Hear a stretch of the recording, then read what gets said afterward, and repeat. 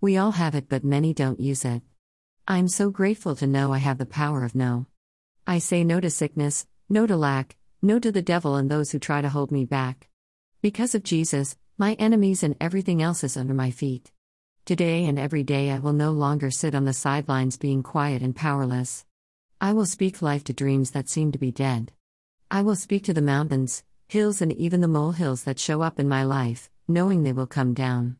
I'm a child of God and I will accept nothing less than what He has for me and what He wants for me.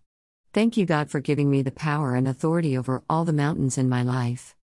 Luke 10:19-20. Listen carefully. I have given you authority, that you now possess, to tread on serpents and scorpions, and the ability to exercise authority over all the power of the enemy, Satan, and nothing will, in any way, harm you.